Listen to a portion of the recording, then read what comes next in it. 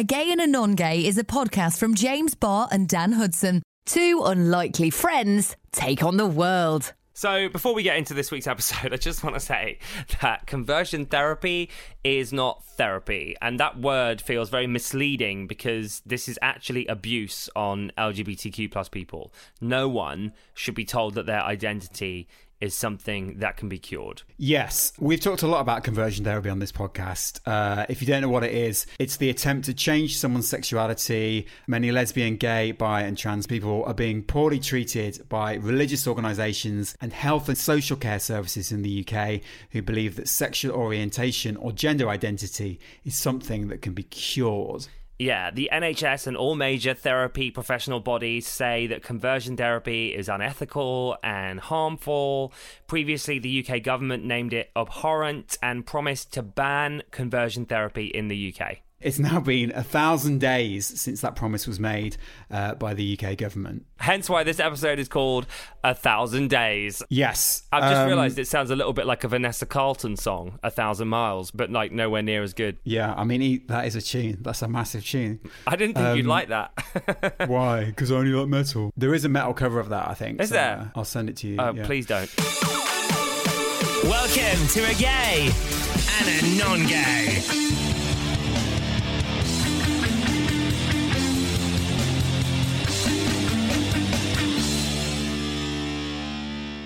I'm pretty exhausted by all of this stuff. Like, sometimes I forget that it's even happening in the UK.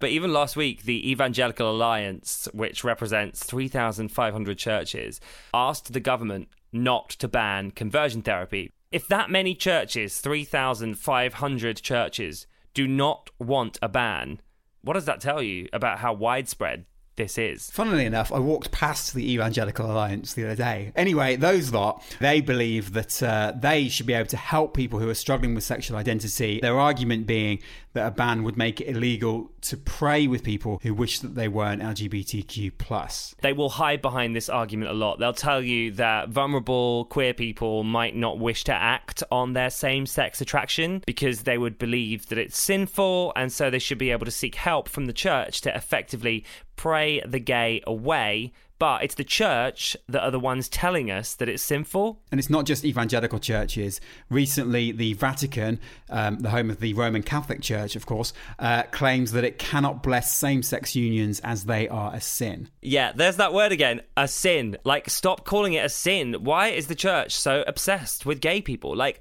stop being so obsessed with us. A Gay and a Non-Gay. I'd also like to point out that in 2012, the Journal of Personality and Social Psychology revealed that 9 out of 10 homophobes are gay. I may have added some artistic license to that. Yes, I think when you see a homophobe, you have to question, is this person really gay? They've got so much hate, right? So it makes sense that some of that is internal. Yeah. Anyway, moving on. If you're a regular listener to this podcast, you'll know that James and I met a bloke who thinks that he can transform people for a documentary we recorded for BBC Radio 1 in Northern Ireland. We travelled to his house, which is just outside Belfast, and James had a simulation of conversion therapy whilst I sat outside listening, getting increasingly irate as time went on. And actually, I sort of thought that I was in Russia. I really did forget I was in the UK. We've chatted about our documentary From Gay to Non-Gay a lot on our podcast, but I know loads of friends of mine and listeners that still haven't heard it, and I get that because it is kind of triggering. It's also not in our podcast feed. It's available on BBC Sounds. But today,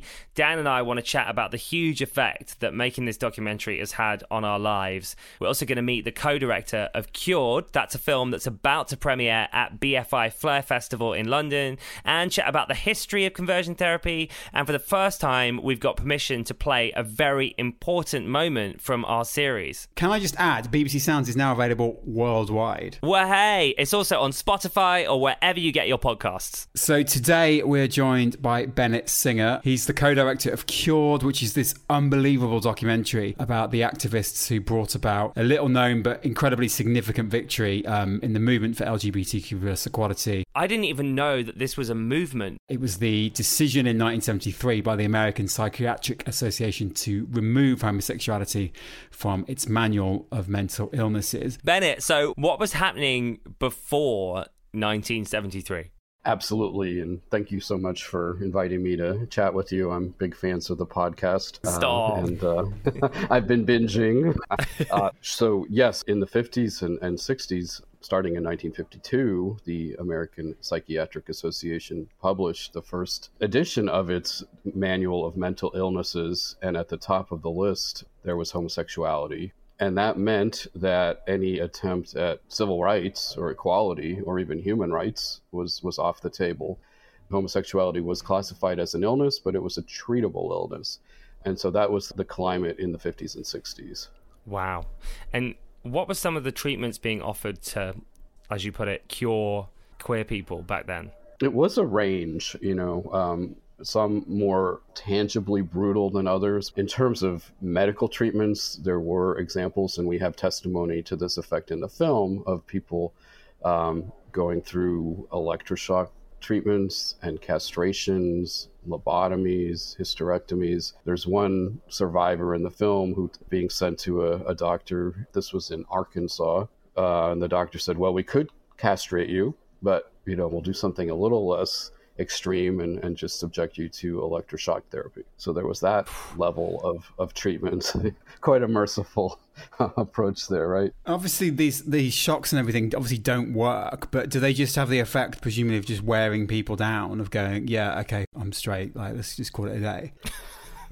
Well, potentially in some cases, but I think the survivor who's quoted in the film did go through a whole series of electroshock treatments, and yet he emerged with his sense of being a gay man intact. And I think survivor is the word. He went through this treatment, which had an effect, but didn't change his sexual orientation. And he is an example of someone who went on to be a gay activist. Bennett, I think one of the things that really hit me from watching this film is, like, A, I didn't realize that this had even been a moment or a movement. And B, I didn't really feel that the world is that different. Like, I've often thought, is being gay an illness? And I guess that's because society has put that on me. So it's kind of surprising that this incredible moment that not many of us know about happened back in the 50s, 60s, 70s. And yet we're still feeling the effects of that diagnosis. It's a good point. Yeah. I mean, I think many gay people, LGBTQ people, have that question, why am I different? What explains it? Is there a stigma here? Is there an illness? And I think going back to Kinsey, which we also cover in the film, the current view that has been embraced by every major medical organization, including the psychiatric establishment, is that, as Kinsey said, there is a spectrum of sexual orientation and variations that are natural and normal and universal. And so same-sex attraction is not in any way something that should be pathologized. I guess since this momentous decision, the organizations that offer conversion therapy, they haven't been able to fall back on the mental illness argument. Like, that's just gone. So instead, we've just seen everybody pivot to the religious quote unquote arguments. Is that fair to say? Do you think we've basically moved from going, oh, gay people are sick, to now saying gay people are going to hell? Right. I think, there was always that religious argument before, but it's true that in 1973, the medical argument really went away. And so, in fact, the first ex-gay ministry that was offering to cure and convert gay people was founded in 1973, Love in Action. That was exactly the same year that the APA removed homosexuality from the DSM. And so I do think there is a connection there. And there has been this movement among religious folks to offer this false promise to cure people. That's an amazing coincidence, isn't it? Something that comes up a lot in the film, and I'm wondering what your opinion is as co-director, it's the idea of sadism. So these people in the 50s, the shock therapists that we see, and also people today that pretend that they can do conversion therapy, are they psychopaths or do they mean well? I like to think that they meant well. They were, in general, doctors who had taken an oath. It's such a good question, though, because the aspect of do no harm doesn't seem to have been paramount. And what about the modern so-called therapists? I think they're presumably well-intentioned, but again, I think, as with the re-examination that members of the APA went through, I hope that present-day therapists also re-examine the practices that they're engaging in. It goes back to this fundamental notion that, as we say, as one of the activists says in the film, there is no cure for that which is not a disease. Thank you so much for coming on again and on Gay today. We really appreciate it. It's been a pleasure to chat, and I'm very grateful to both of you for engaging with this film and these ideas and helping to spread the word. For more info and to stream Cured, you can visit their website at cureddocumentary.com. And Cured is available UK-wide as part of BFI Flare, London's LGBTQ plus film festival, until the 28th of March. Head to bfi.org.uk/flare for full details. These people talk about how gay can be cured, right? But this movie perfectly explains that being cured is actually being accepted. And there's an amazing turning point featured in the film where Ronald Gold from the Gay Activists Alliance in New York joins a panel of psychiatrists at the APA annual meeting in 1973 to fight for the removal of homosexuality as a mental illness. And I want to play a moment from that speech. Psychiatry, dedicated to making sick people well, is the cornerstone of a system of oppression that makes gay people sick. And my anger isn't turned inward.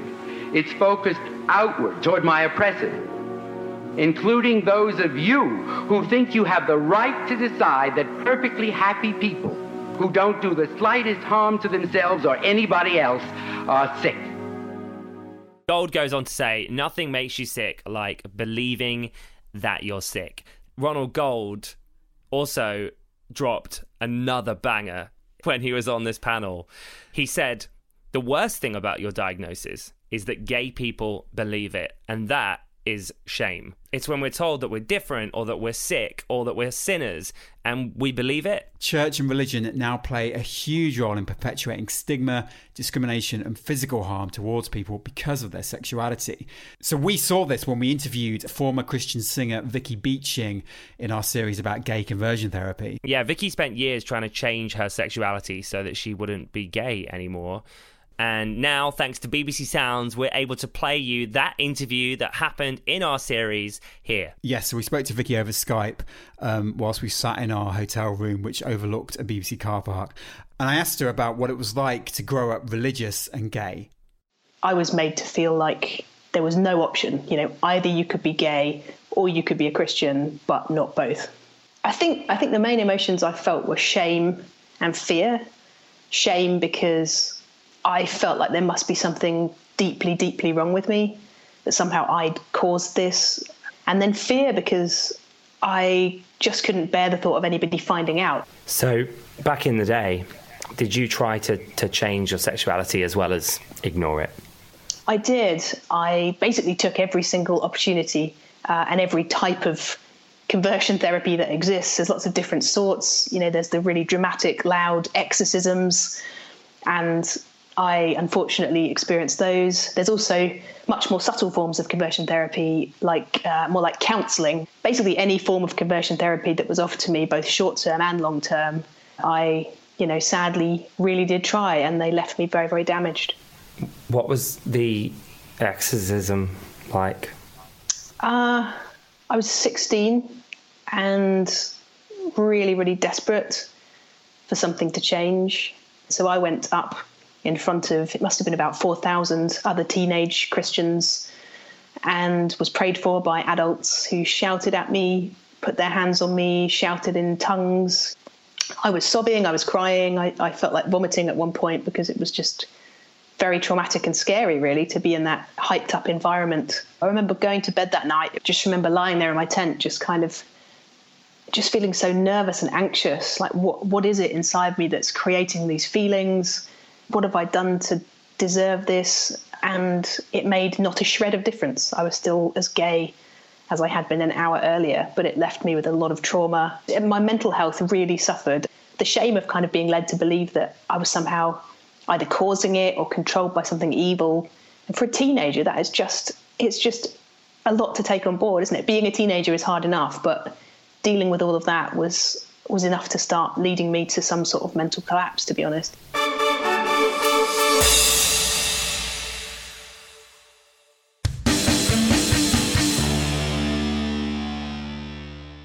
Vicky, I'm like bowing my head. I'm so distraught by everything I'm hearing. How long did you do it for? How long did you try this stuff? The first time I knew I was gay would be as far back as about 12. And it took me till I was 35 to come out. In my late 20s, I actually did reach a point of feeling suicidal. That may sound very dramatic, but actually with all the people that I work with, kind of helping them on their journeys with this, it's actually not uncommon. There's a lot of us who've been really brought to that dark, dark place by experiences of conversion therapy. Because if you feel that much fear, that much shame, you can just conclude actually that life isn't worth living. Did it have a physical impact on you too? I was singing in all these huge mega churches in America and in the UK.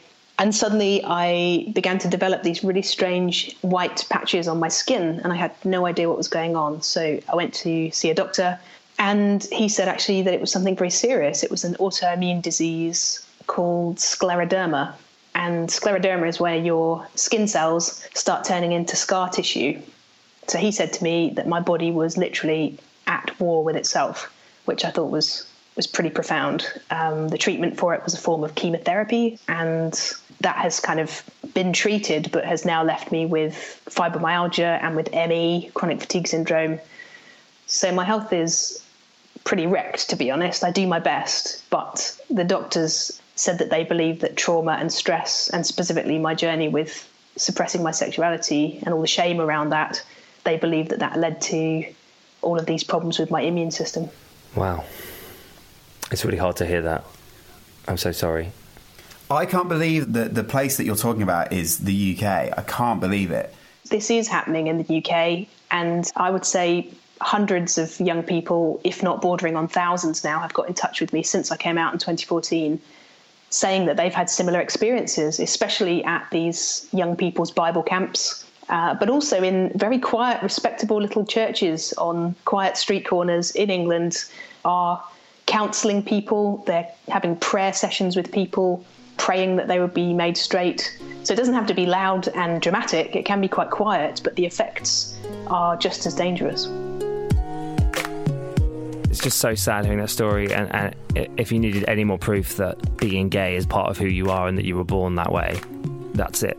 Like, her body was at war with itself because of the trauma that she was going through. You can hear our full series From Gay to Non-Gay, including that interview with Vicky and our conversation with a man that believes he's helping people with so-called gay conversion therapy, by searching Terit From Gay to Non-Gay on BBC Sounds. I need to sort of say thank you to you, Dan, actually, because you held my hand throughout this documentary. Not literally, because you're not gay, mate, but you held my hand through this whole thing, and that means a lot. Thanks very much.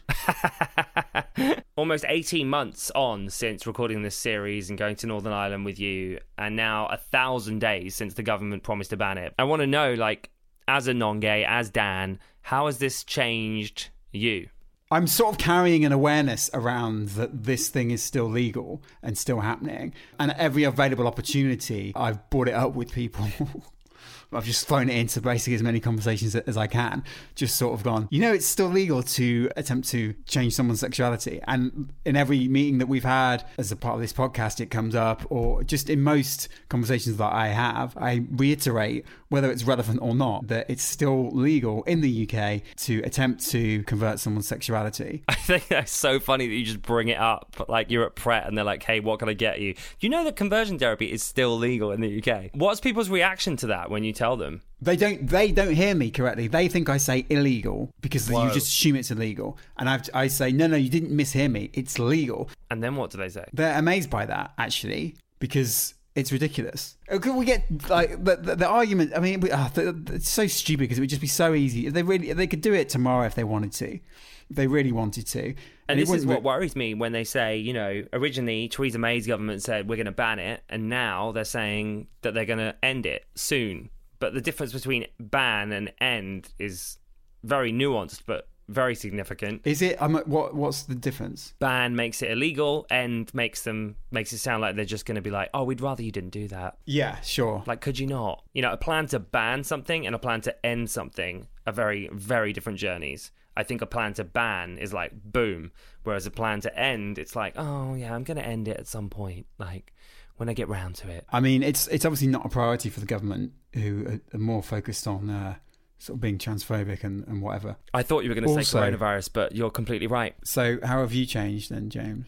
Well, it's definitely changed me. Like, the whole thing, when I was younger, I was definitely told that being gay was a sin, and I was massively ashamed of being gay, and I wished for a second that I hadn't been gay. I've spent most of my life feeling like being gay is wrong, but doing this documentary, this series in Northern Ireland, and facing all of that shame and everything that anyone's ever told me, and then meeting this man that thinks he can like straighten me out, and hearing all of the sort of pseudoscience and bollocks, quite frankly, and then hearing all of the amazingly brave stories from LGBTQ plus people like Vicky in the series just now, I think my shame has kind of lifted a little bit. Like, I am who I am. I was born this way. I'm stronger than yesterday, and other iconic pop lyrics. What's I'm Stronger Than Yesterday from? Britney.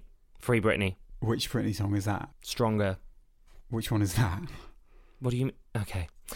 I don't know that. I don't know it. Anyway, I guess the point is, really, we've got to love ourselves. And if we're going by what Bennett was saying just now, and the message from that movie, being accepted is the cure. So let's accept and love ourselves. So yes, search Tell It from Gay to Non-Gay on BBC Sounds. We should say it's just been re-released, by the way. So it's at the top of that feed.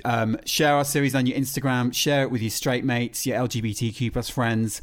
Yeah, we need our allies. We need to speak out. We need people to know that this hasn't been banned. We need to talk about it. We need to protest. Post about it on Facebook. Post this episode on Facebook. Make memes. An attack on one of us is an attack on all of us. Thanks for listening. We love you so much. Yes.